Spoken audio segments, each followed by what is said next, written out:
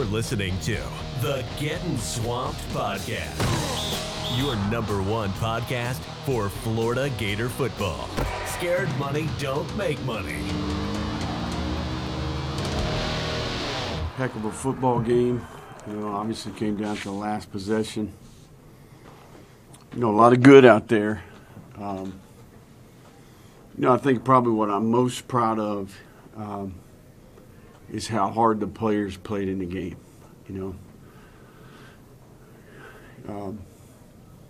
They put it on the line. I think across the board. It wasn't always pretty, but you're talking about a group that I'm on the sideline. I watched it with my own two eyes. And they played the game of football the right way. Got nothing but respect and admiration for our players. The effort, the physicality, the mental toughness. This is a group that's made a ton of progress as people, right? Relative to making up a team, right? Having a team, having a group that cares for each other. That there's a legitimate brotherhood, right? Like I would do anything for a teammate in that locker room, right? And I think that showed up tonight.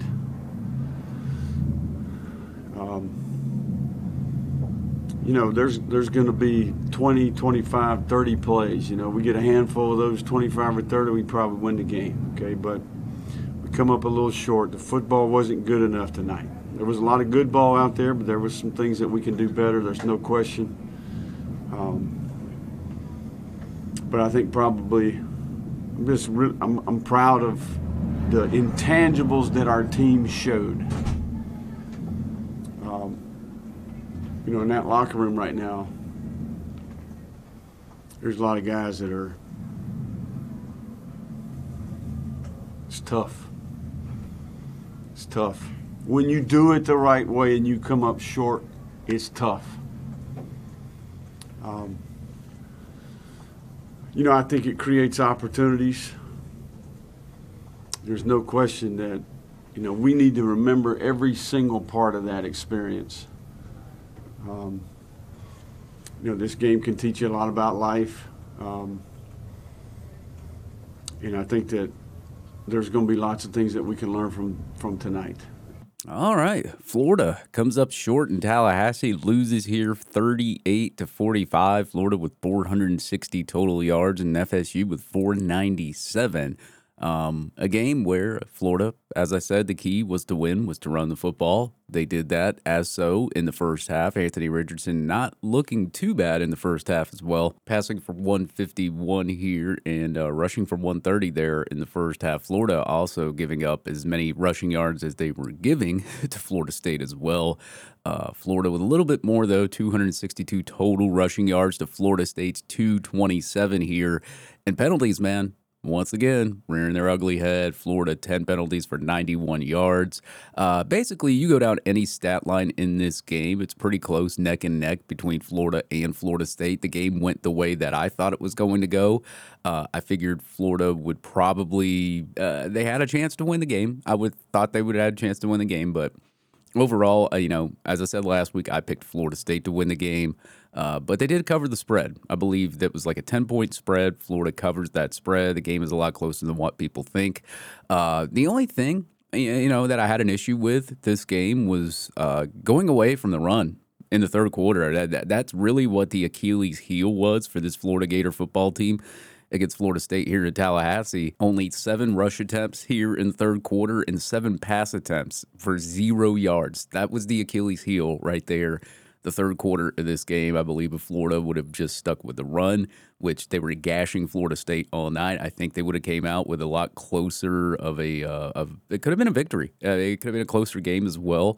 But that's really what hurt Florida. I mean, getting away there from the run there in the third quarter. I know they started out with a fumble, and of course that's the other thing that's been the Achilles heel of this team this whole year, getting a turnover and not getting any points off the turnover. Florida starts out with a forced fumble then turns it over on downs. Florida State would then get a touchdown right afterwards, kind of, just not really even putting a stamp on the beginning of the game. It was more of just Florida's inability to create points off turnovers. But also Florida State did have had a interception, kind of one of those like weird interceptions, and they didn't get any points off of that either. So Florida was still able to hold Florida State to 0 points off turnovers. But you go down to the first quarter, you put up 14, you put up 10 in the second quarter, and then as I said, the third quarter, your Achilles heel, you put up 0 points trying to pass the football.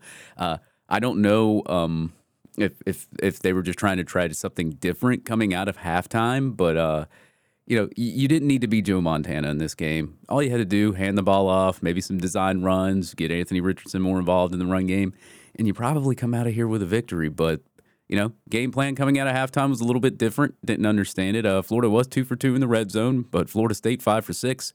And missed tackles, man, huge in this game. Florida with 19 total missed tackles in this football game. That was really what was just an eyesore to see, especially, that one player, Jordan Travis, is in the red zone. It's third down. I believe it's third down and whatever. I can't even remember.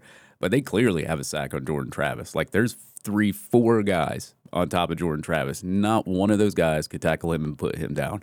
And that was when I knew Florida State was going to win this football game. I said everything that could be going wrong for the team, especially in that category, is going wrong. And, Florida, they do go down by 2 touchdowns there around the third, fourth quarter, but come back and tie the game 38-38. Florida State gets the football, scores again, puts up 45 points, and Florida gets down there to the red zone, and a questionable face mask call that should have been called did not get called. But either way, the red zone, this team in the red zone's been horrible this whole year anyway, but they did go for 2 for 2.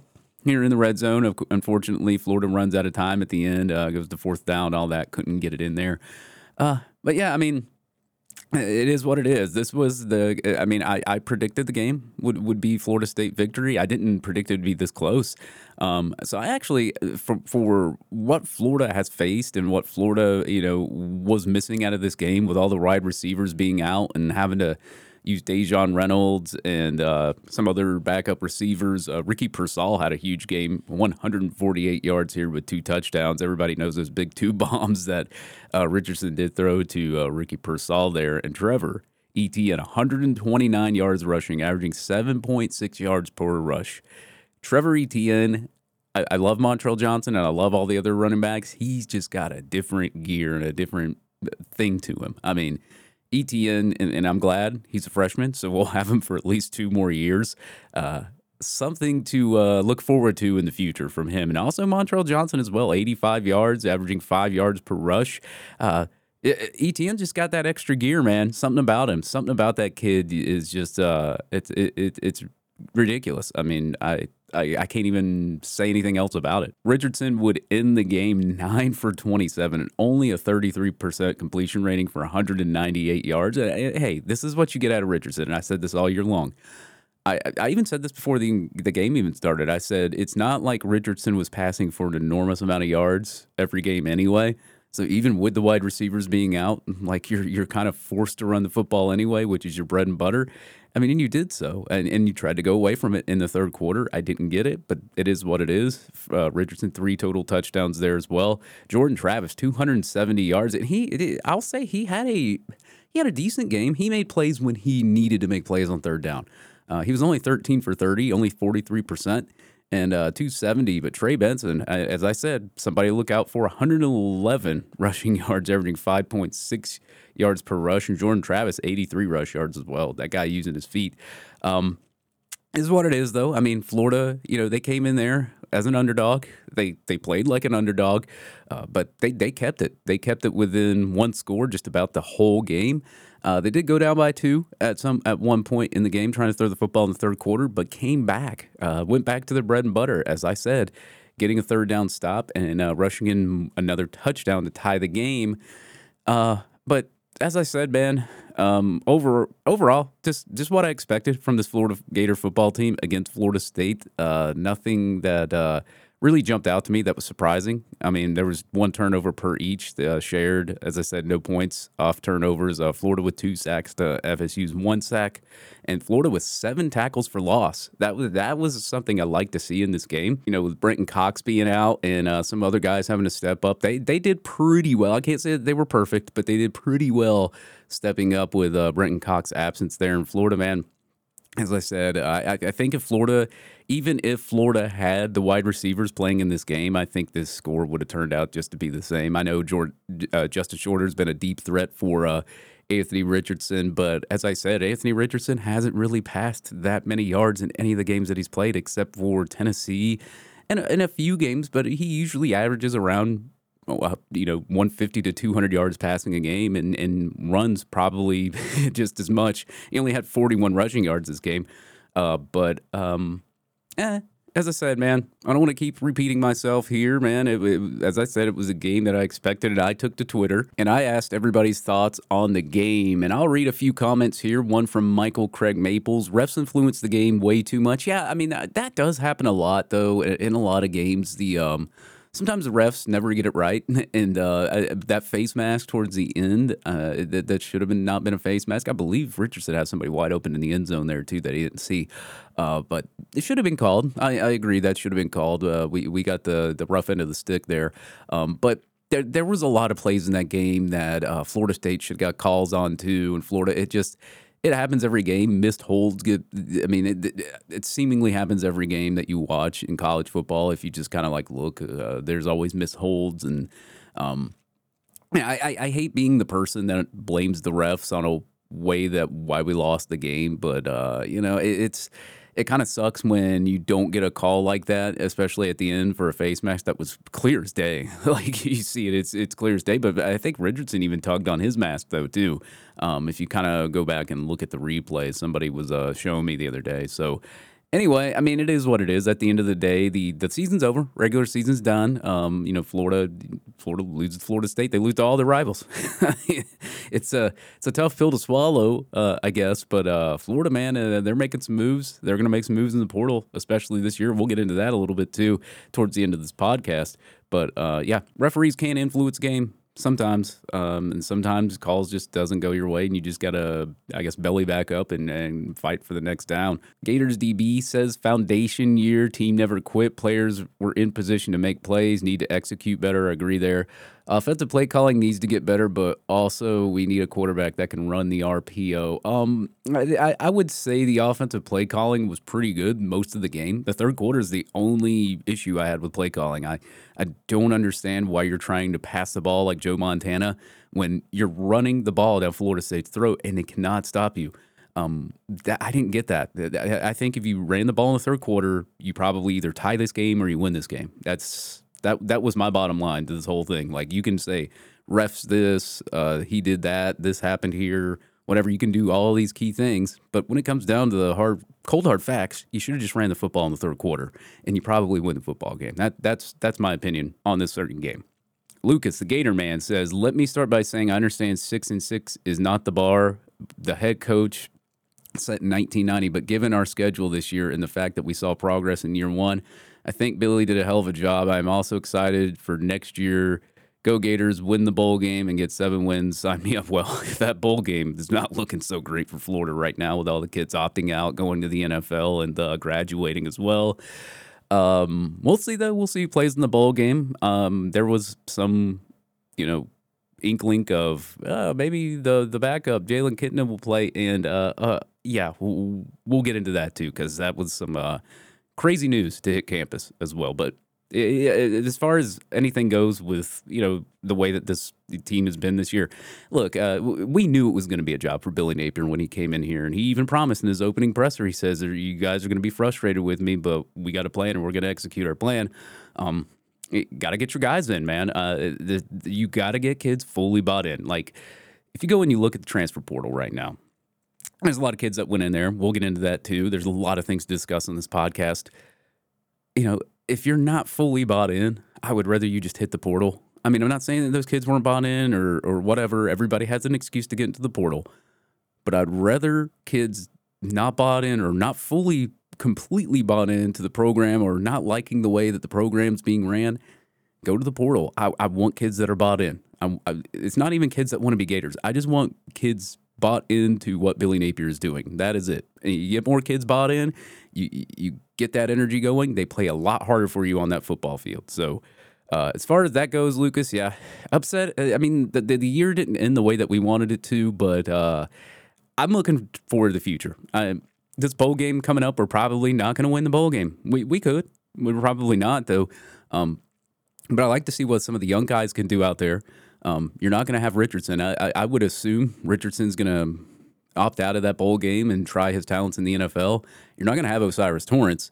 You're definitely not going to have Jalen Kitna. As I said, we'll get into that later on in this podcast. So, it's pretty slim pickings when you get down to the quarterback position there. I don't know how healthy Jack Miller is, but you're going to see something different in that bowl game, that's for sure.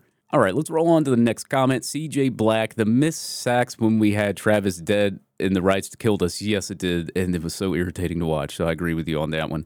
Richardson's inability to throw an easy open pass to the flats is bizarre. Not sure why Napier didn't run it down their throats out of halftime. Hope everyone comes back out of pride from losing to all rivals. 2023 should be fire. Yeah, basically what I've said this whole podcast. I mean, should have ran the ball in third quarter. You probably win this game. So I do agree with you there, Black. Gator Bait says, good back and forth game. Third quarter hurt us. Should have stayed with the run game until they took it away from us. Yep, exactly what I've been saying this whole podcast. Wes says, I think we won't win many games with our running backs that won't run, throwing 9 for 27 with a completion percentage of 33% and bad defense that kill itself all night. Yeah, I never even really got into the defense, man. This defense, it's no surprise. I mean, they had a good 6 quarters. We thought they had a good run.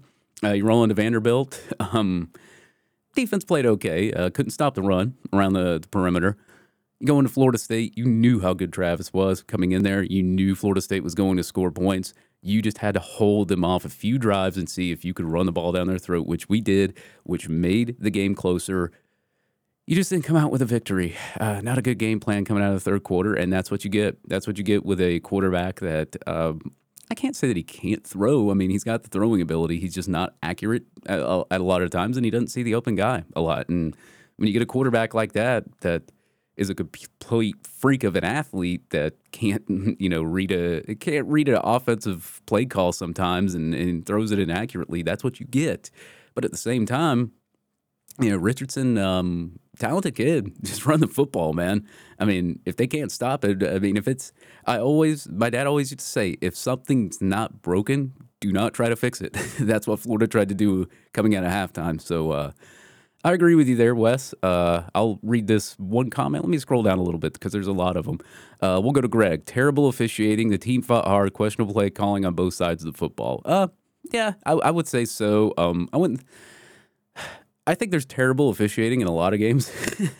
That's just my opinion. But there were some calls that Florida State should have got, and there were some calls that Florida should have got. So I'll give them both credit there. But the team didn't give up. I mean, and I'll say this. This is one of the things that I've noticed this year. The team doesn't. We have a team that doesn't give up. I mean, Florida, when they played Georgia, they could have just lied down and let Georgia score like 60 on them.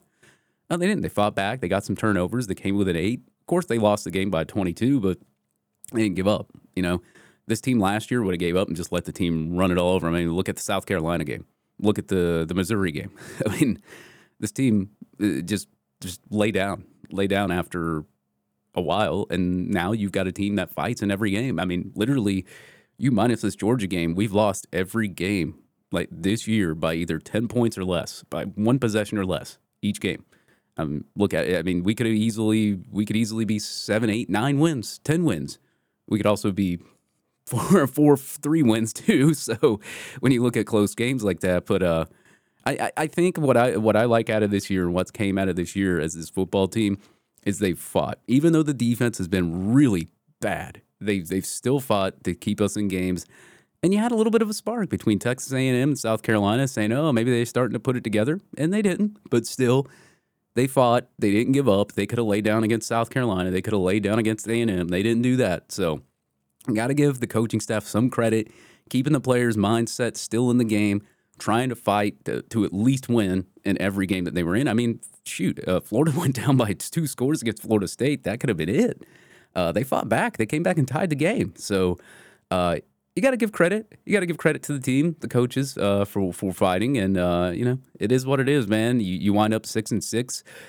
You go to a really terrible bowl game. I don't even know who we're playing. There's thoughts out there that we're going to play UCLA. There's thoughts out there that we're going to play Oregon State. We don't know. We're just going to have to go out there and see what happens. But overall, 6-6, not the year that most Florida Gator fans wanted. But nobody ever wants to go 6-6. Come on, man. I mean, we could be Miami and we could be getting the doors blown off of us by really weak opponents every week. We're not doing that. So, Mario Cristobal's got a huge problem down there in Miami. But recruiting pretty well here down the stretch, and recruiting is going to get hot down the stretch with early signing day. And next week I'll have on a guest to go over that. And DJ Lagway's commitment coming up here, 5-star quarterback in the 2024 cycle. He'll be announcing his commitment on December the 7th.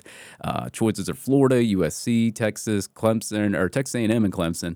We'll see. We'll see what school he picks coming down the stretch. And I caught up with Will Miles earlier on in the week, and he shares his opinions on how this year went and where Florida needs to go moving forward. We will have that interview on the second part of Getting Swamped coming up. Need a sign for your company, your man cave, your live stream, or podcast? Give my guy Brandon White a shout out at White & Sons Wood Carving. He has the best handcrafted signs nationally, all custom fit for your needs. With state-of-the-art paint and epoxy, you can have that glow of your sign too with some custom LEDs as a package as well. Give him a shout out on Twitter at WS Woodcarving. You can also follow him on Twitch and check out his Facebook page at White & Sons Woodcarving. Top of the line signs made from scratch.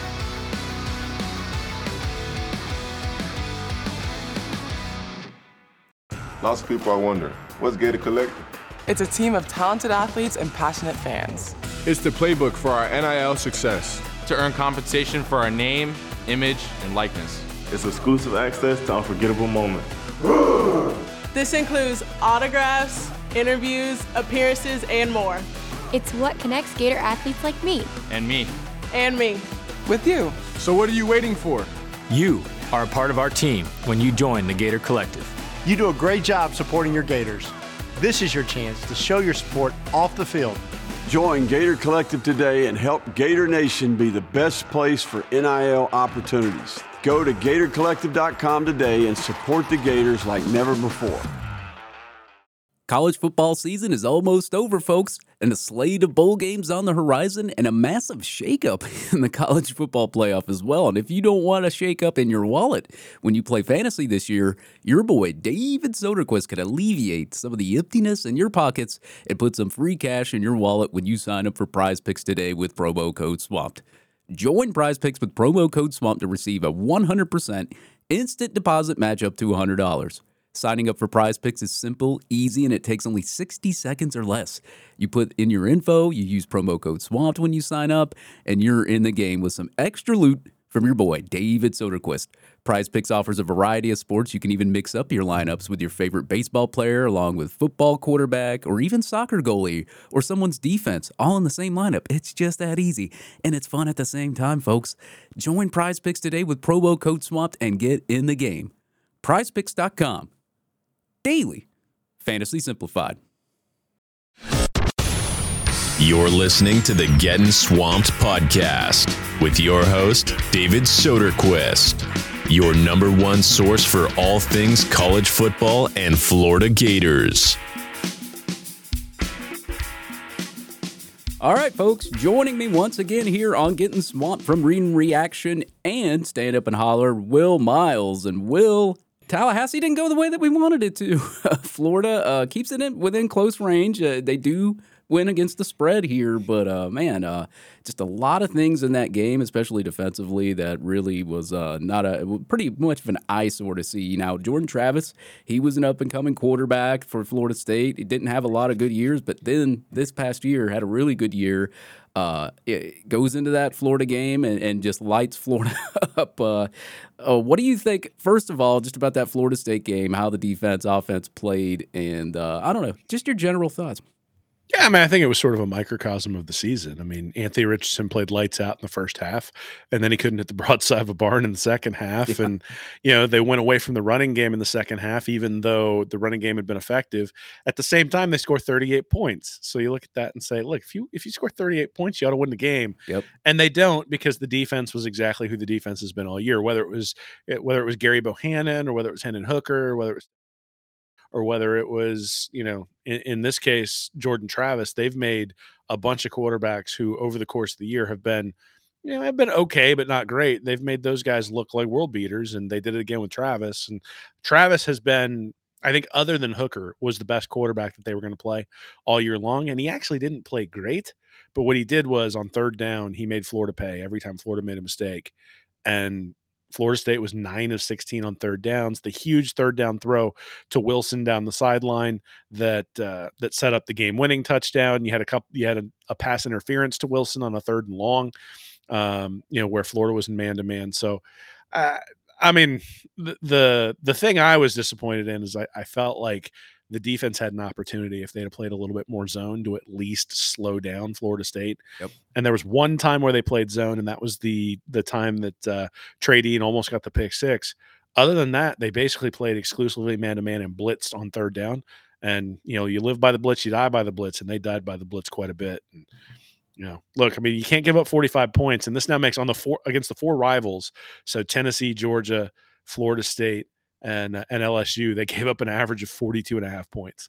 If you'd told me that coming into the year, I would have been like, all right, we're 0-4 in those games. How are we going to do the rest of the season? So this was just sort of a continuation of what we've seen all year long.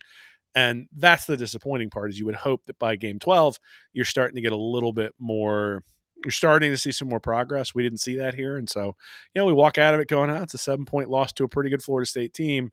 But that could have been a win, and could have been a convincing win if they would have been able to sort of put 4 quarters together. But that's been the story all year long, is they've been able to put together 2 quarters. They've been able to even put together 6 quarters when you talked about the defense across 2 games. But they really haven't been able to put a complete offensive and defensive 4 quarters together. And, you don't win a lot of games that way. That's right. You live or died by the blitz that game, and you died trying to blitz Jordan Travis because you missed like 5 tackles trying to do it. So, I mean, you go look at that that little goal line play there on third down. That one was one that I just shook my head at. It was disgusting to look at the same time. Well, and the thing that was disappointing with that is that on second down, they did the same thing. So second down, both times that he had 2 third down conversions in the red zone on running plays. The first time they did it, Travis was running a read option or an RPO, and he pulled the ball and threw it over the middle, and Florida one of the defensive linemen got a hand on it. I think it might have been a linebacker, got a hand on the throw. And if he didn't, the touchdown throw was wide open. And because they were blitzing. And then the next time on second down, they came in, they had him dead to rights again in the backfield, and he scrambled out, but he only gained like a yard or 2. And so that play was not working. That defensive play call was not working against Travis pretty much all night. Now you can say, oh, well, they stopped him there on second down. It's like, yeah, but you could see the cracks in the defense, even in the plays that they weren't necessarily getting the chunk yards. And then the next play, they were able to do it and get the conversion. And honestly, I think that was sort of the difference between the 2 teams, is Jordan Travis was able to extend plays and extend drives and then allow Florida's defense to sort of implode. And Anthony Richardson made all sorts of big plays all over the place, especially in the first half. But then when it came time, hey, here's a third down, you need to get the play on third down. We just couldn't get it, right? We get 8 yards instead of 10. They got stopped on fourth down on the opening drive of the game, and all those sort of things. It's interesting. The thing that I've sort of noticed from the offense all year long is, there were a bunch of times where Travis threw back shoulder throws to Wilson. Can you remember a back shoulder throw all year long? No. I can't remember one. And so I'm sitting here going, we overthrow our guys going down the sideline when they're in one-on-one coverage quite a bit, but we haven't, or it's perfect, right? I mean, you hit them in perfect in stride, it's a huge play. Or you overthrow Hail Marys. Well, there you go too. But we don't hit that back shoulder throw. And when you get man-to-man, the back shoulder throw is an awesome throw to go after. And we don't do that. And I'm not sure why we don't, but that's one of the other aspects where I just look at the difference between the 2 quarterbacks. And that's where it is on third down, when you need like that go-to thing. Travis clearly has it, and Richardson, at least right now, does not. Well, let's hope Travis doesn't come back, man. I don't want that for the next year. But Whatever. I honestly, I think so. Florida State got pretty lucky to beat LSU. I think there are a couple other games in there where you look at and go, yeah, like that one could have gone either way. They were years away from beating Clemson, and Clemson isn't really that good. I think this is a good Florida State team. It's not a great one. I think even when Jordan Travis comes back, it's going to be a good Florida State team, not a great one. And Florida should be better next year. And so even if Travis comes back, the expectation with the game in the swamp, with Florida improving, with Napier having another year under his belt, should be for Florida to be able to beat them. Now, maybe it'll still be close. Maybe it'll be something where a couple of turnovers turn it Florida State's way. But I think overall, Florida should have the better team next year. I've been saying all week long, before the game and after the game, I would rather be in Florida's situation right now than I would be in Florida State's if I were building a program, even though Florida State got the win here. And I think that's still true. I think, look, Florida State had to do everything they could to beat a Florida team that's incredibly inconsistent and wounded.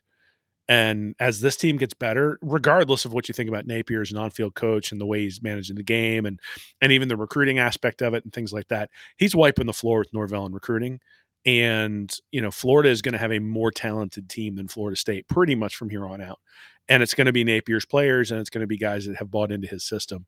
And I think what we're going to see over the next couple of weeks is a pretty decent exodus of guys who maybe have an opportunity to play elsewhere and may not have been fully bought in the last couple of games of the year. And, along with that is going to be guys who come in and replace them and are better fits for the system.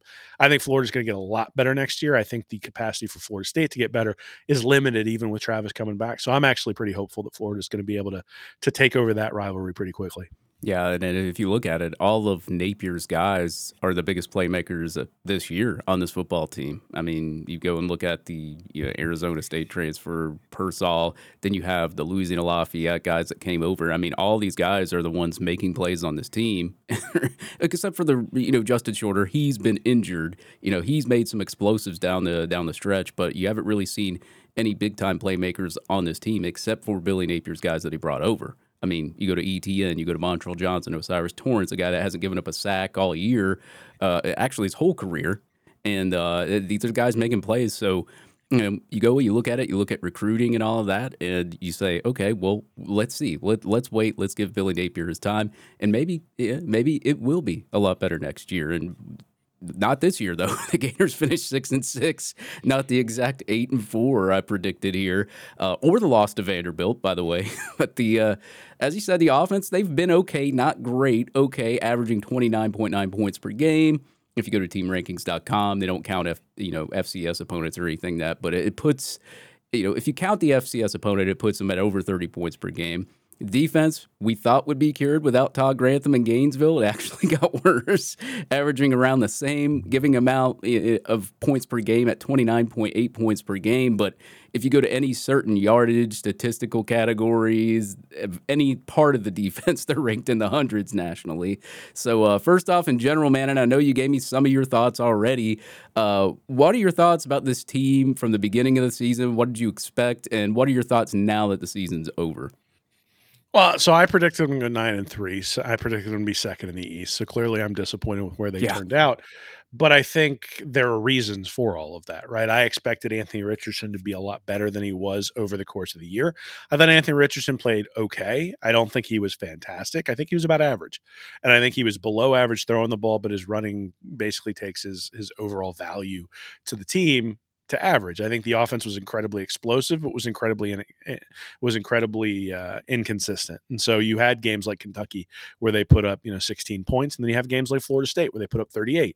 And the problem is that when you give up 26 points to Kentucky, you needed the 38, and you would have been able to get it would have been embarrassing. But the 16 against Florida State, you end up 1-1 instead of 0-2 if you manage to flip that. And so the inconsistency on the offensive side really did rear its ugly head a bunch. I think from a defensive perspective, we saw the effects of that 2019 recruiting class.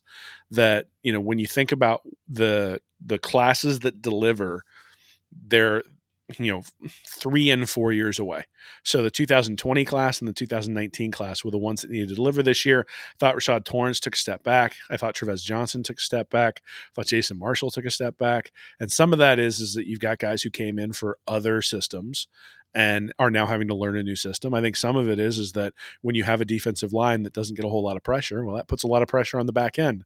And losing guys like Zachary Carter and Tyron Hopper and Diabate and that sort of stuff, yeah, those guys had limitations, but those guys also put more pressure on the quarterback. And you look at, I'd have to actually go and look at the stats, but I bet you Florida wound up with like 14 or 15 less sacks than they had last year.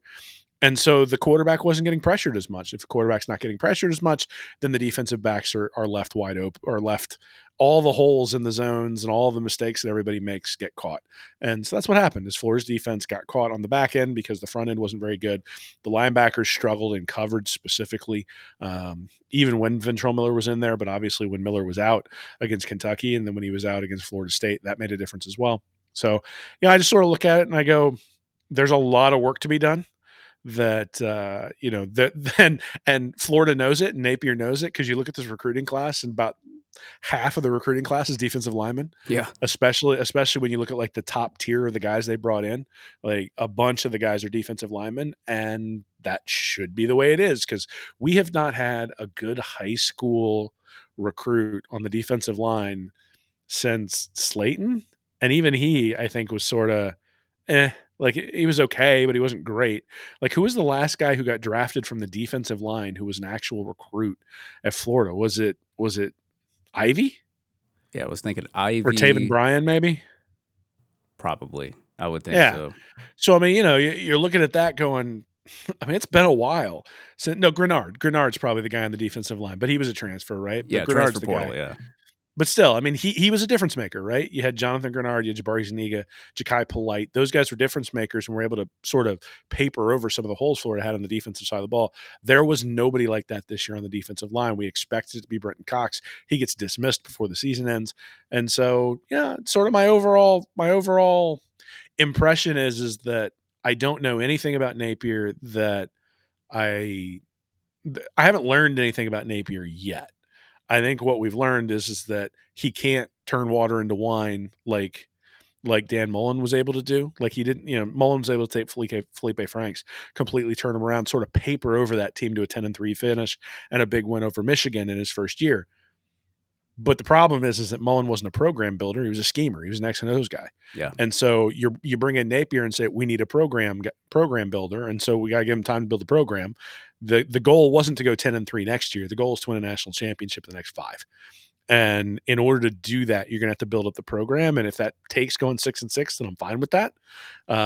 If 6-6 turns into 8-4, turns into 9-3, then 9-3, and we're sitting in Bo Pelini land for the next 4 or 5 years, well, then that's bad, right? We don't want to be in Bo Pelini land, and but at the same time, I think Nebraska fans right now would take Bo Pelini land. So it all depends on perspective, man.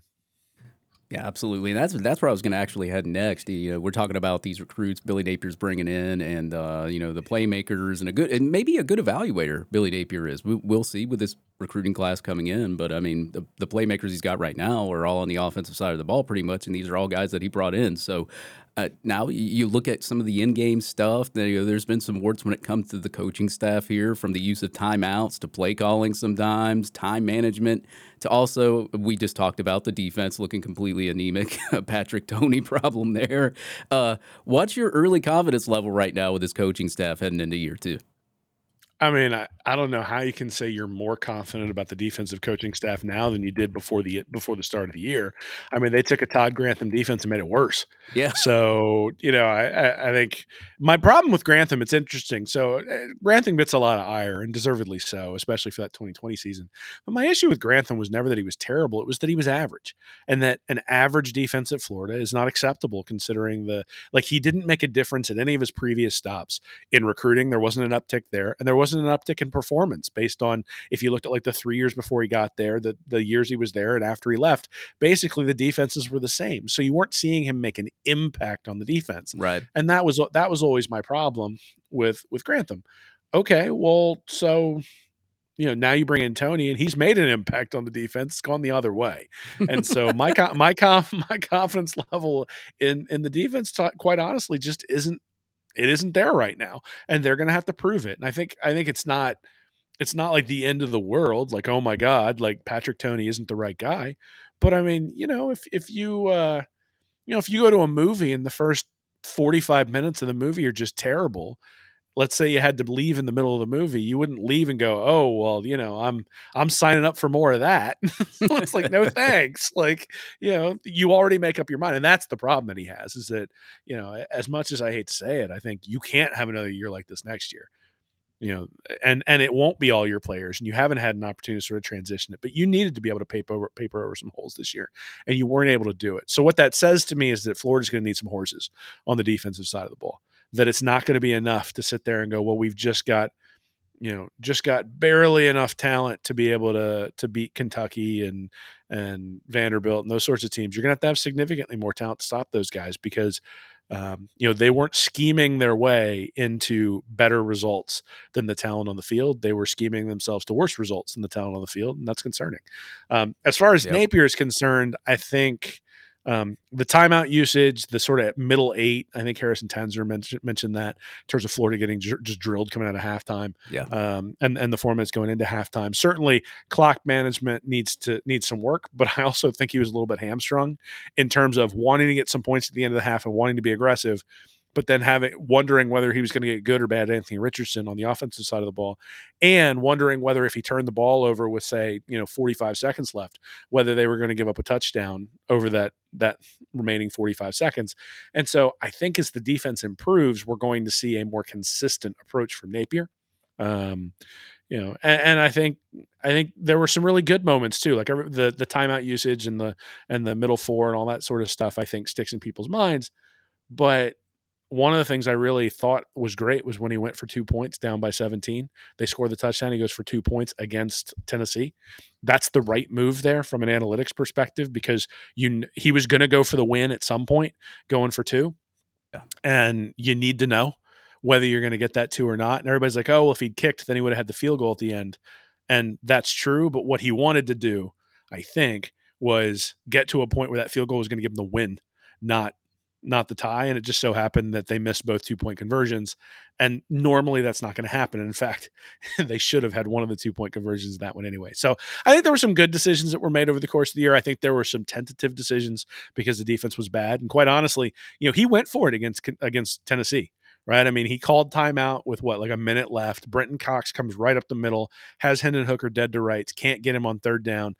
They convert the first down. 3 plays later, they're like going in for a touchdown. I know. And you look at it, you just go, that one absolutely killed him in that game.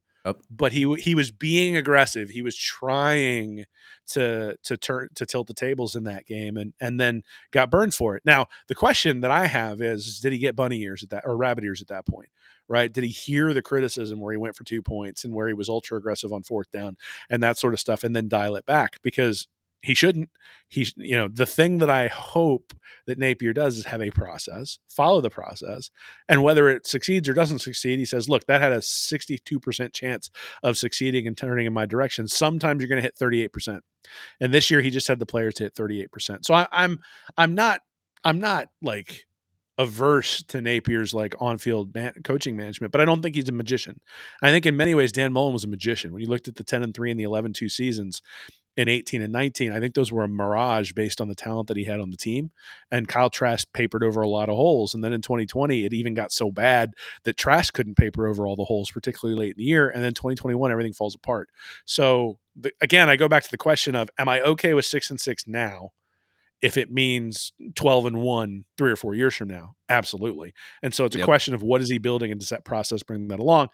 And look, the recruiting class right now still has some warts, but from the standpoint of the previous regimes, it's head and shoulders above those.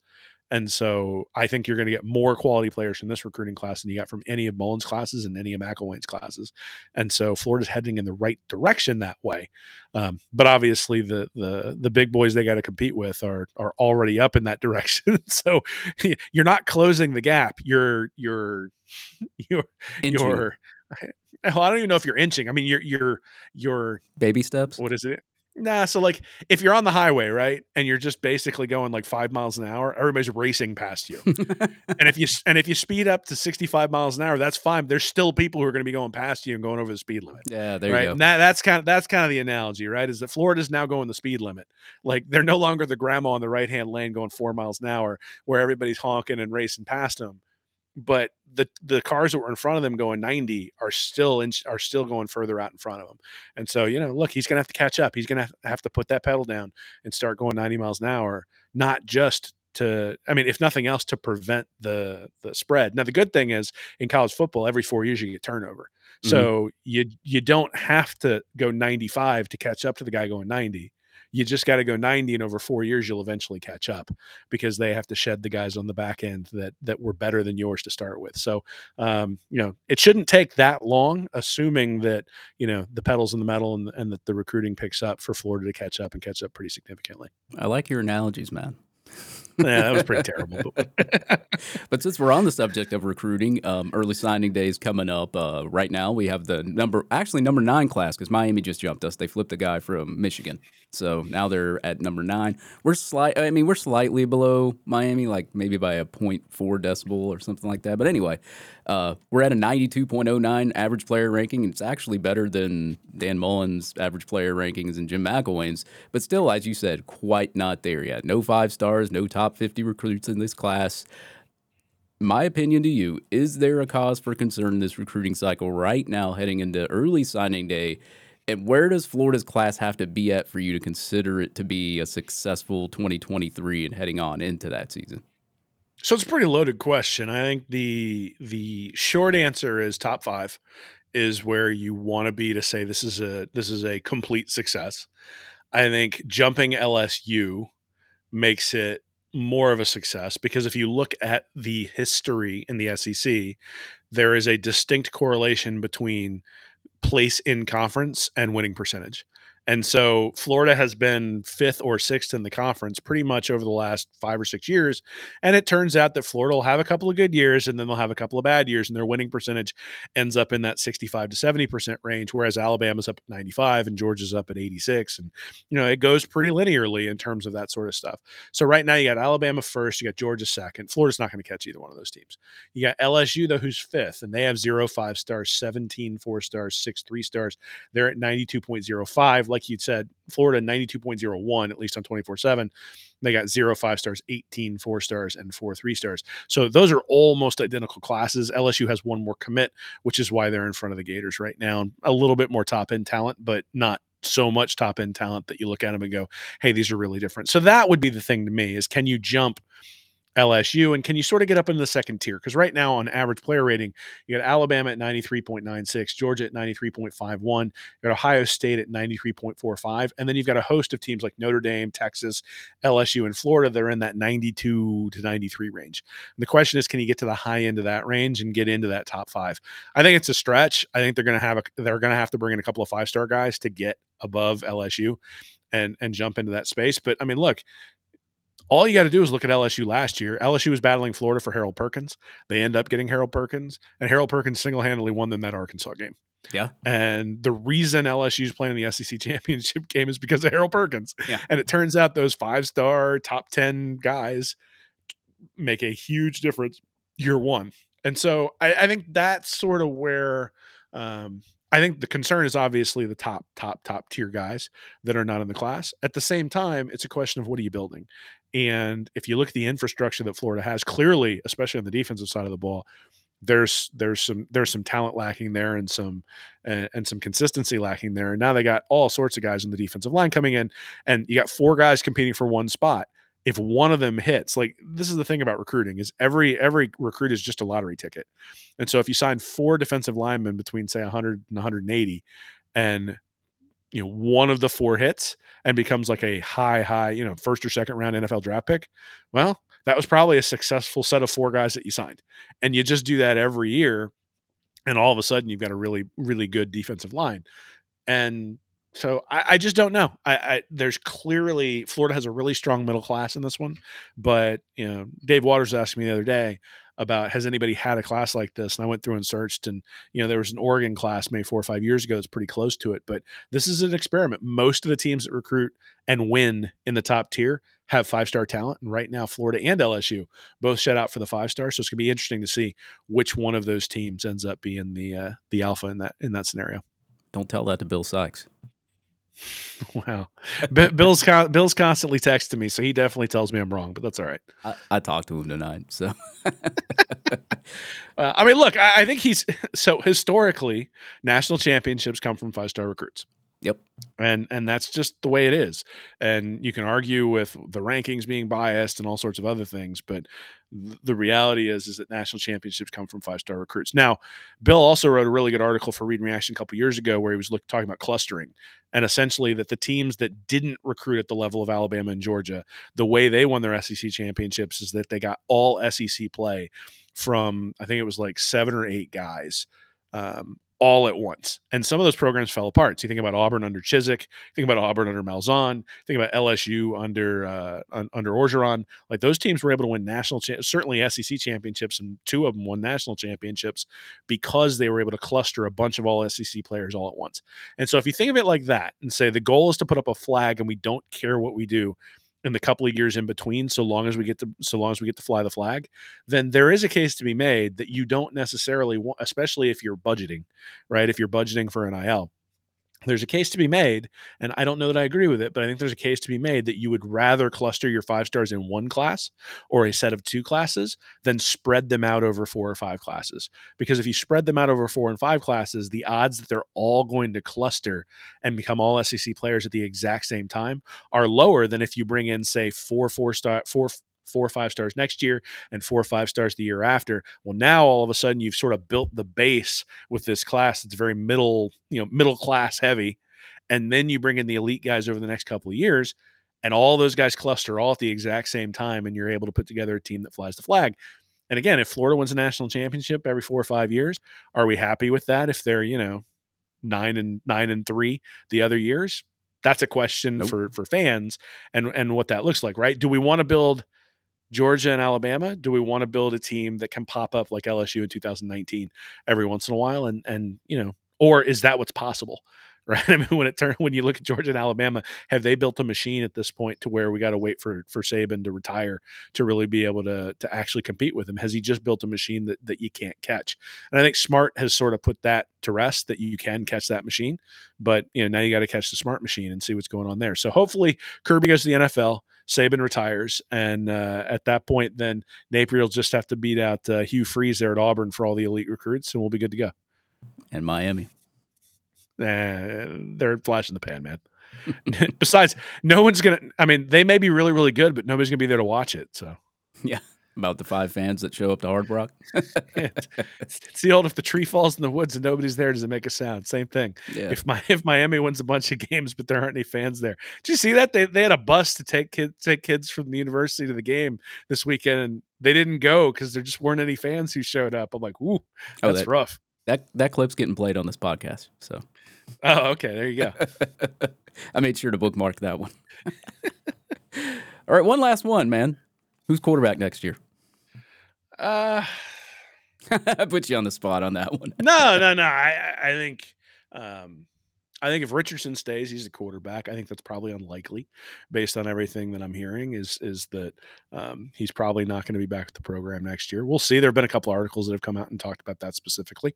If Richardson's not there, I think you're going to hit the transfer portal pretty heavy because, it was not lost on me that Jalen Kitna didn't throw the ball against Florida State when they had him in there. And there was probably an opportunity to run some play action there and find Florida State creeping up in those situations. And instead, when he came in, they were just sort of like, baby this thing until Anthony Richardson can get back in the game.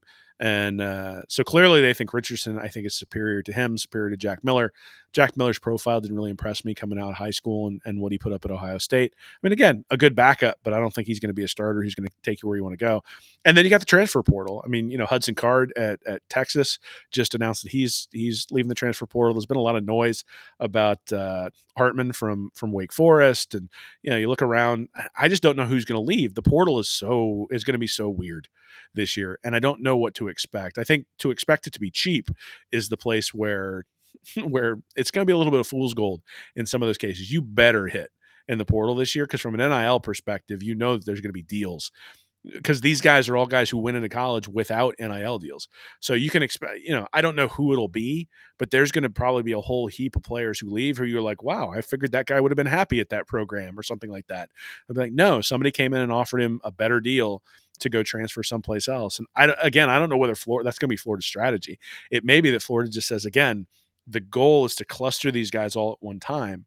And if we bring in a guy to sort of paper over the holes, does that help us in the long run? Now, the problem with that is you still need to be showing something on the field. You can't be going out and crystal balling it like every year and just having things fall apart and losing by 40 points to your rivals, and expect that to sustain over the long haul. Because irrespective of what the monetary incentives are, I mean, we're already seeing this a little bit with Texas A&M. So they have the monster class 2 years ago, and a bunch of those guys I think are probably going to leave. There were guys who were suspended from that class, and that doesn't mean. I mean, I still think they're going to get a lot out of that class when it's all said and done. But they had one of the recruits was retweeting that he left. Somebody commented after he put up his transfer portal announcement that he got his bag and then went to where he actually wanted to go, and the player retweeted it. I saw that. That's interesting there. So I think there's going to be a lot of movement in the portal, and I think that's probably the answer. Is if it's not Richardson, it's going to be somebody from the portal. But Richardson's an interesting case. I think we all look at him and say he's not ready for the NFL, but there's actually a risk in staying at Florida and not getting any better if he's going to be picked based on his tools, right? If the NFL is going to, if somebody in the NFL is going to pick him because he's talented, they're going to pick him this year or they're going to pick him next year. And I don't know that his draft position changes that much if he doesn't improve that much. I think it probably goes down. So it's a really interesting sort of test case where you just look at it and go, his physical skills are so through the roof that you go, can we teach this guy the things he needs to? And can we get him in the second round or the third round and have a quarterback who's making, $700,000 or something like that instead of the first round quarterback who's making 12 at 12 million. And that's a huge advantage. Like a quarterback on his first contract who turns out to be elite is a huge advantage. So if I'm a team, say like Atlanta, that has Marcus Mariota at quarterback, is it worth taking a flyer on Anthony Richardson in the second round? And if it turns out that he's bad, then you just end up like with the first pick in the draft the next year, and you go get the elite stud who's coming out of college. I think there's a lot to be said for that sort of thing. So I think he's gonna declare. I think he's gonna wow scouts at the combine. I think he's gonna get drafted a lot higher than people think, and good for him. I want him to maximize his revenue while he can, because we saw how much he limped this year, how much he was using the running game. They're not going to use him that much like that way in the NFL, I don't think. And so, hey, if he can get that money and it's more than he can get at Florida, then good for him and best wishes. Right. And if he goes to the Falcons and it doesn't work, he can go join Felipe Franks at tight end. He'd be a much better tight end. Probably better than Marcus Mariota. I don't know. Like Mariota hasn't won in a couple of games, but again, you look at the Colts with Matt Ryan. You look at the Seahawks with Geno Smith. Though Geno's been pretty good this year. You look at the Broncos with Russell Wilson. I mean, geez, I saw something the other day where if they had averaged something like, if they had scored 18 points in every game so far, they'd be like 9-3, and it's like, holy moly! Like, and what are they, like 3-9? Yeah, because they can't score any points, and you just look at it and go, if I had a guy with tools, could I get him to be an elite quarterback, 2, 3, 4 years down the line? And can I use the raw skills to get points? Because that was the thing this year is Florida, from an offensive perspective, wasn't very consistent, but man, they were so explosive. And to believe that Richardson wasn't a big part of why there were running lanes open for guys like Etienne and Montreal Johnson, I think is being naive. I think Richardson, irrespective of whether he kept the ball and ran or decided to hand it off, was a threat that held that backside defensive end and prevented him and gave Florida a numbers advantage, even if he was handing the ball off. And Florida, for the most part, was able to take advantage of that. Right. And the NFL is changing now, man. They like their dual threat quarterbacks. So be interesting to see, man. Don't have to look too far from me to see that, man. Jalen Hurts. I mean, I got to be honest. I liked Hurts at Alabama. He was awesome at Oklahoma, but he was not accurate at either place, right? And, well, he was more accurate at Oklahoma than he was at Alabama. But the criticism of him was that he wasn't an NFL quality quarterback, which is why Tua took the job from him. And now he's in the NFL just ripping it up there in Philadelphia because they've decided to use his skill set in a way that fits him, as opposed to trying to make him into Peyton Manning or Tom Brady. That's not who he is. And then you look at Tua in Miami, and he's lighting it up too. So you look at the amount of talent on that Alabama team. You got Tua, Mac Jones, and Hurts on the team. You got Waddle and Devontae Smith and Henry Ruggs and just all those guys at wide receiver and all the offensive linemen who are in the NFL. But again, you can. Like, we can argue about stars all we want, but man, is there a better advertisement for Stars Matter than those teams that were winning national championships there with those guys under center? Yeah, and Alabama used to get a lot of flack for not having successful quarterbacks in the NFL. Now there's 3 of them starting. Well, I wouldn't call Mac Jones successful yet, but not yet. And Tua, this is his first good year, right? And so we'll see how that works. I mean, but again, I sort of look. It's interesting because it's still an odds-based thing, right? I mean, Tom Brady is like he's a once in 2 generations player because he's been playing for 30 years now. But, you got a Peyton Manning and Tom Brady, and then like Roethlisberger was next in that mix. And every once in a while, a Russell Wilson popped up and that sort of stuff. And you look at like the Jim Kelly, Dan Marino, Boomer Esiason, Troy Aikman days, back before that was Steve Young and Joe Montana before him. You get 4 or 5 guys who are great, and then everybody else is sort of, all right, yeah, let's Ken O'Brien for the Jets. Woohoo! get those sorts of things. And that's just the way it is that college is like each of these recruits is a lottery ticket when you go to college. And then when you draft them, you have a little bit more information, but it's kind of the same principle. And, in the NFL, you got to get lucky and hopefully do good evaluations and have a quarterback who can be cheap for a little while and drive your team forward. And college is very much the same way. So, look, I think that's actually the part where you look at Mullen or you look at Napier, and the flip of Rashad is a pretty big deal. And it's not just a big deal because he flipped him from Miami. It's not just because he's the highest rated recruit in the class. It's because you need quarterbacks to be successful at any level of football. And Jaden Rashada may not be an elite quarterback in college. I don't know, and I don't think you know. I think we have our perceptions, and we can look at high school stats and we can look at film and all that sort of stuff and sort of take our guesses. But he's a lottery ticket to be that guy. He has the talent to be a first or second round quarterback in the NFL if everything pans out. And you sign one of those guys every 4 years, and you're going to end up having a really, really successful run wherever you are, because whether or not you recruit crazy everywhere else, having that quarterback who can drive things is going to win you a lot of games when maybe you shouldn't have. So again, you look at Hartman at Wake Forest. Wake Forest wouldn't be any good without him there, right? You look at some other programs, Rising at Utah. Utah wouldn't be near as good without Rising there. You look at Grayson McCall there at Coastal Carolina. Like, they wouldn't be near as good if he wasn't there at quarterback. And so I'm not saying that recruiting outside of that isn't important, but man, quarterback is so critical to what you do in college football, especially if you're having to paper over holes in your roster. And one of the reasons now, I mean, I think Anthony Richardson was decent this year. And I think Florida's offense was pretty good. You mentioned they scored 30 points a game against FBS opponents.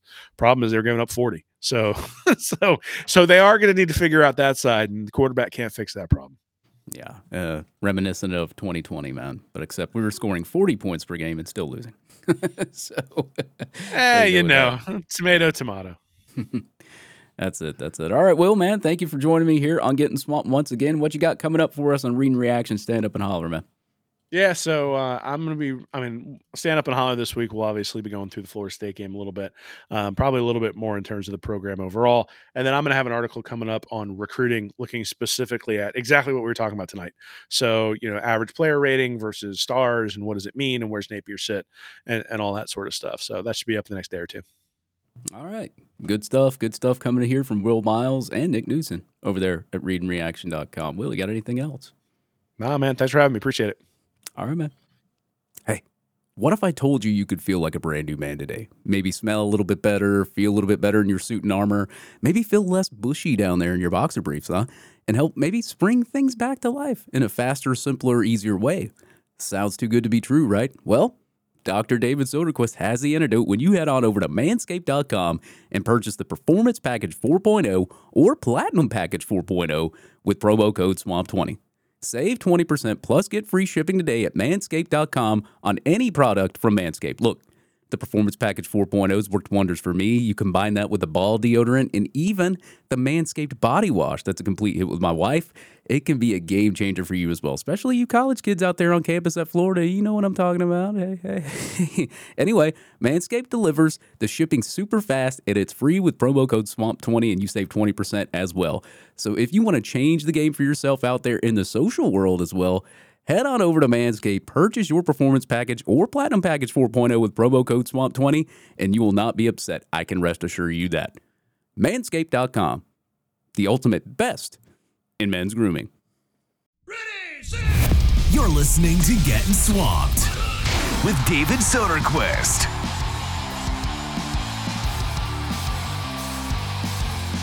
All right, Will Miles from ReadingReaction.com getting his takes on the year and what Florida can do moving forward. And always a good read there over at ReadingReaction.com. If you haven't signed up and subscribed to their newsletter, go over there, ReadingReaction.com. They have some really good content. And for people like me, too, whenever I cover the Florida Gators or I talk about them, it's good to get an analytical perspective. Plus, Will's just really intelligent, man. He brings up a lot of points I never would have thought of sometimes during the season, and it's always a great read over there.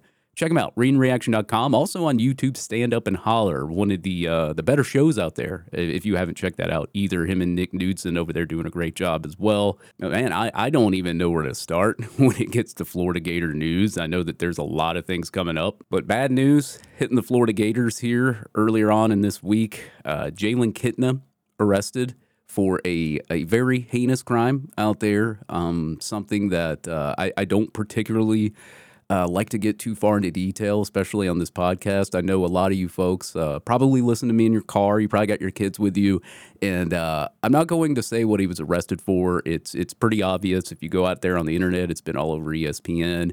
It's been on TMZ. Basically, Jalen Kitna did some things on the internet he shouldn't have done, and he is going to probably be serving some time. I was informed around 1 p.m. that day. I have two buddies. I'm not going to put their names out there. I have one buddy that works for the fire department, one buddy that works for the police department out there in Gainesville, and I was able to get the scoop pretty much before it hit out there, and just terrible all the way around. Unfortunate incident as well. Jalen Kitna is released out there on bail, an $80,000 bail. If you do a bond, it's like 10%, so he can get out for like $8,000. But bad crime. Don't want to mention it here on this podcast. As I said, all you got to do is look it up. Type in Jalen Kitna news on Google. It'll pop up right there. But no excuse at all. A heinous crime that nobody should ever do. And hopefully, as I said, the parents can get through it. It's a tough situation for them as well. So just remember that if you ever have a kid and something like that happens, it's pretty hard on your parents. Your parents probably don't know what to think. So anyway, Jalen Kitna kicked off the team, the Florida Gators football team. So now we're rolling into a bowl game, probably without AR. I'm assuming he is going to opt out and do his NFL draft thing there and try his skills out there in the NFL Combine. So that leaves Florida with Max Brown at quarterback, Engel as well. And we don't know how healthy Jack Miller is. I know he's been just sitting on the sidelines, so you might see some Jack Miller this game as well. We don't know, but as I said, if you look at it, Florida's bread and butter all year has been running the football, but they probably will not have Osiris Torrance in the bowl game as well. So that's going to be a little bit of a damper on that offensive line. But I'll say this, no matter who we're playing, whether it's UCLA, whether it's Oregon State, whether it's they've got us like 4 guys that we're playing. We don't know. Whoever we're playing in the bowl game, win or lose, it doesn't really matter to me. I want to see some of these young kids, see what they can do. This is one of those games where you're just like, okay, so what do we got next year? Who's going to be playing? And primarily, the kids playing probably won't enter the portal. We'll get into a little bit of portal guys that left the program here today. But what I really want to see out of that game is where Florida's at now. We lost some guys to the portal. We're probably going to lose a little bit more. These kids opted out. Some of them are graduating. Some of them are competing in senior bowls. Okay. Without those people in there, say, okay, we're good. What do we got right now? And, of course, we're going to hit the portal. We're going to get some guys out of there. Recruiting's not over with yet. We still got a couple more weeks there before early signing day. But really, what I'm really wanting to take away from this game is where Florida's at, what they need to do moving forward and what issues that they have on each side of the football. I mean, we could still win in a bowl game. I don't know. I don't predict that we will, just based on how many kids are opting out and how many kids are hitting the portal. But it will be interesting to see just based on that aspect alone. And I know a lot of you folks out there want to go to Las Vegas, so you're hoping for the Las Vegas Bowl there. It's always a good time, even whether your team wins or loses. It's always a good time in Vegas. Trust me, I went there for my bachelor party in 2017, and it was a crazy time. It's fun down there after a while, but we'll see where Florida lands in the bowl game. I'm assuming we will get that confirmation on a Monday. But let's get into some of the kids leaving right now that have entered the transfer portal and or gotten suspended or kicked off the team. We already know Jalen Kitna is one of the guys that got suspended or kicked off the team. Now, this is a running list that Bob Redmond has out here on the Gator Collective message boards. And if you haven't joined the Gator Collective message boards, it's only an extra $5 a month for your donation. I think it's $15 a month. And I'll post a link on my website. Usually when you click on the podcast on my website, it'll give you the where you can play it and listen to it. And I'll post a link to the Gator Collective. The Gator Collective link is also on my site as well. You join the Gator Collective, $10, $15 a month.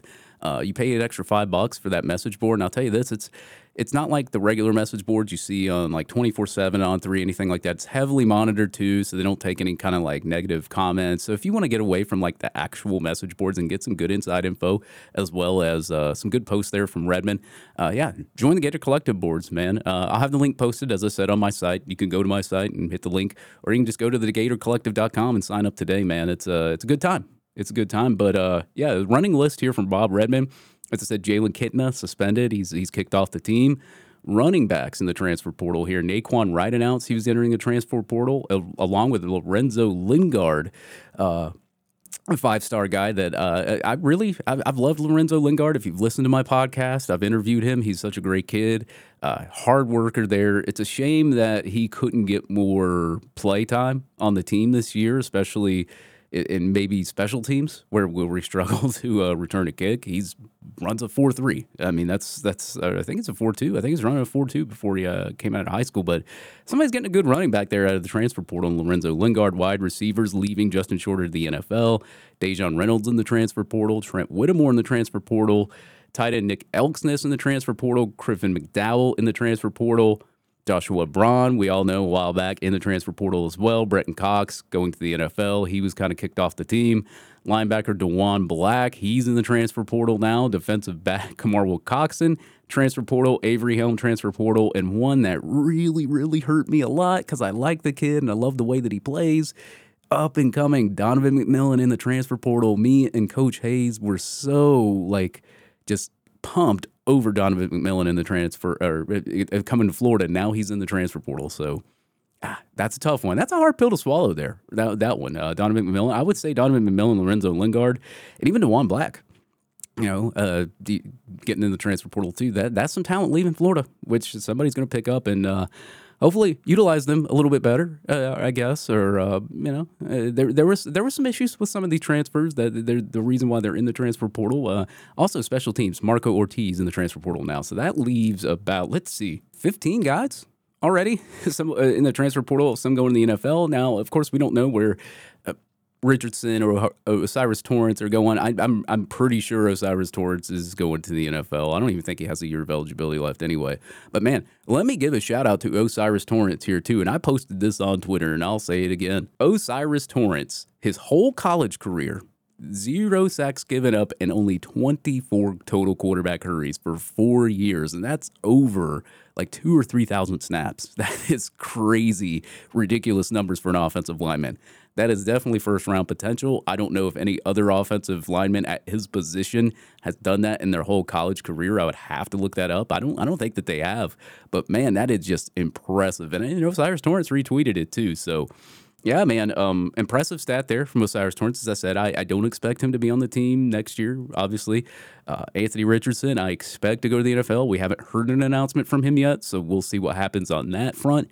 But you right there, that's 17. Trey Dean, he's going to be graduating. That's 18. I mean, you probably got 20-plus spots opened up already. So, you're definitely going to hit that transfer portal hard. You're definitely going to have to get some high school kids in here as well. You want to do that. You want to close out early signing day right. And, of course, we still got National Signing Day as well and a couple more months down the road as well. So it's not over, but most kids sign on early signing day, and there's about 10% of kids left. So you really want to get those kids in early signing day. I know Eugene Wilson said he was going to sign early, so that is a wide receiver to look out for, along with Andy Jean and Aiden Mazzell. Pretty good wide receiver core going in, but we'll see. We'll see if there's some surprises here early signing day. I know we are in the mix for some 5-star names. I'm not sure if they come to Florida or not, but I'd love to pull at least one 5-star this cycle because that would be great.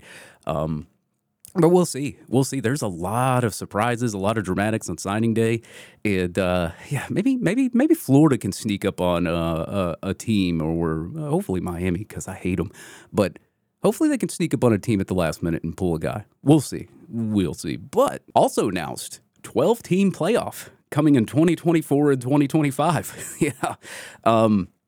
I'll say this: I got mixed feelings about it. I'm not excited about a 12-team playoff. I can't say I'm not excited. I am excited because the games that you're going to get out of it. You're going to get some pretty cool, awesome games to watch. That's the big thing about it. And I always love games, but you're also giving 12 more teams the opportunity to compete for a national championship. Now, it may be because I'm an old guy.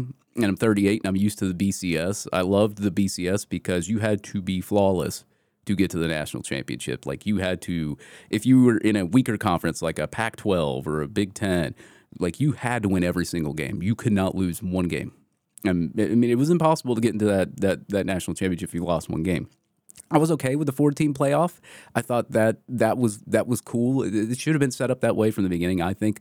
But, I mean, in the SEC, you could afford to lose one game and still make it to the championship in the BCS era. Now we have a college football playoff, and that thing got shook up this week. So I don't know if they're going to – it looks like Ohio State's going to be put back in that playoff. I don't know if they're going to put Alabama back in there. I would assume maybe they do. I don't know. They say they want to get the best teams in the playoff. I don't think TCU is one of the best teams. I think Alabama's better than TCU, but TCU lost to Kansas State yesterday.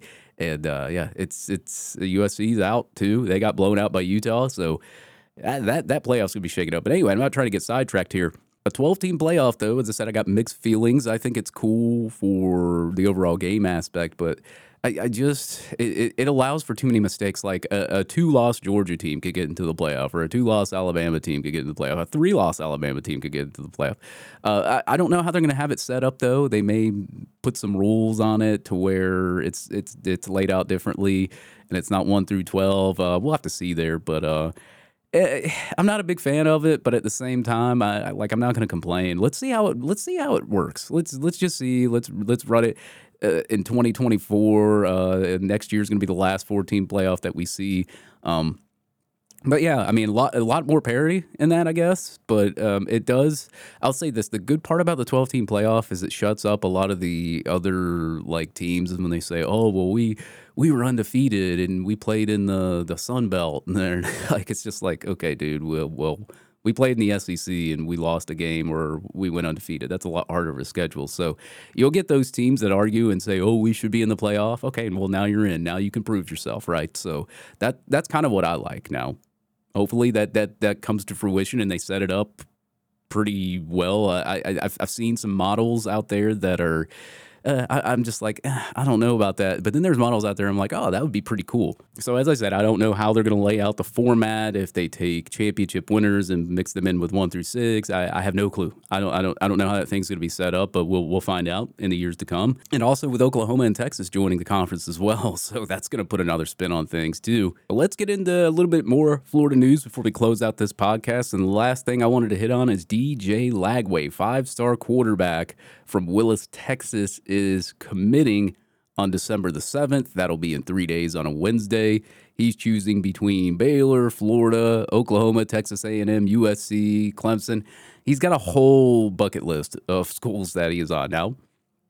Billy Napier and staff did visit him a couple days ago, or a day ago, actually, and we don't know what happened there, but he did visit USC. He did have a great time at USC. So if you ask me, I think it comes down to Florida and USC here. I'm not going to say that it's Florida. I want to say that it's Florida, but we've been so sure about commitments like the Kamani McLean incident, and it didn't go our way.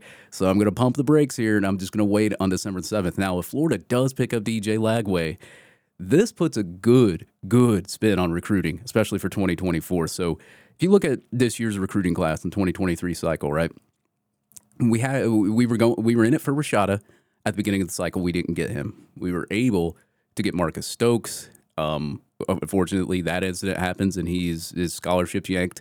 But we were able to flip Rashada back. The problem with that is we got Rashada and we flipped him late in the cycle. So now kids that have already committed to Miami, now are they going to stay? Are they going to leave? Will they flip? Or we don't know. I mean, we've seen the text. We've seen the copy and paste text that's saying that they're committed to you. That don't mean anything, though. The problem with that is you got Rashada late in the cycle. And now that it's almost 2 to 3 weeks signing day, you're trying to convince kids, hey, I just pulled this quarterback, which it was a good pull. Don't get me wrong. And it turned some heads. I've already known it has. So I know that there's players looking at Florida now. That's all I'm going to say. I can't put anything out there. But it did turn heads. But you always want to build your class off the quarterback. The quarterback, once that quarterback commits, that's why every team tries to get a quarterback early so they can build that class. Florida kind of struggled there this year, and they ate some losses in recruiting because of that. But now you got Rashada back in the fold. Hopefully close out early signing day. But getting a quarterback like this, a 5-star quarterback early in your class, and DJ Lagway even said it himself. He says, I want to commit early so I can help build the class around me. So he's committing on December the 7th. He's likely to stay in whatever class he commits to. I'm not going to say that he's going to stay anyway because you still got to hold on to him throughout the year. Lots of NIL deals being thrown out there. But he said he wants to build a class around him. So December the 7th, if you can get a 5-star quarterback of that caliber in your class to start that class, we could have a top 5 class. You get a 5-star quarterback this early that can recruit for you, and that's good news. So you get DJ Lagway early in this cycle, your recruiting class is probably going to look really good, especially with Miles Graham and Chauncey Bowens already committed in the class. Miles Graham, a 5-star guy right now. It looks like he's got 4 stars behind his name because it's early in the cycle. But usually, if you have a composite within the 1 to 32 to 35 range, you're usually a 5-star. So he's a number 2 linebacker in the class, Miles Graham. A Florida family kid there as well. You go from Atlanta, Georgia.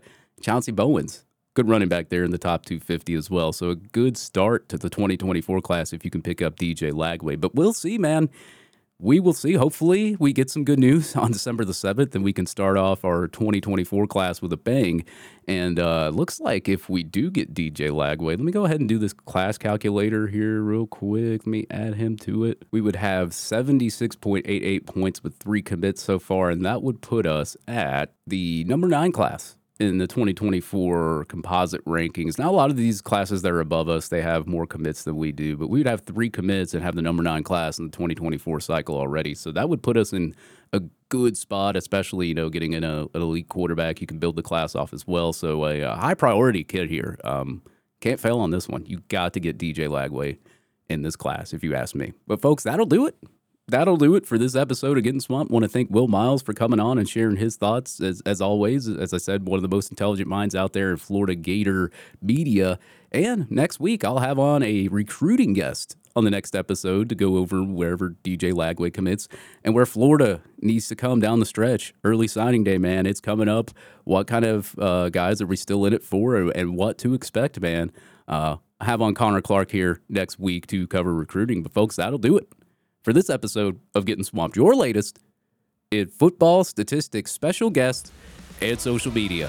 Thank you once again for listening to Getting Swamped.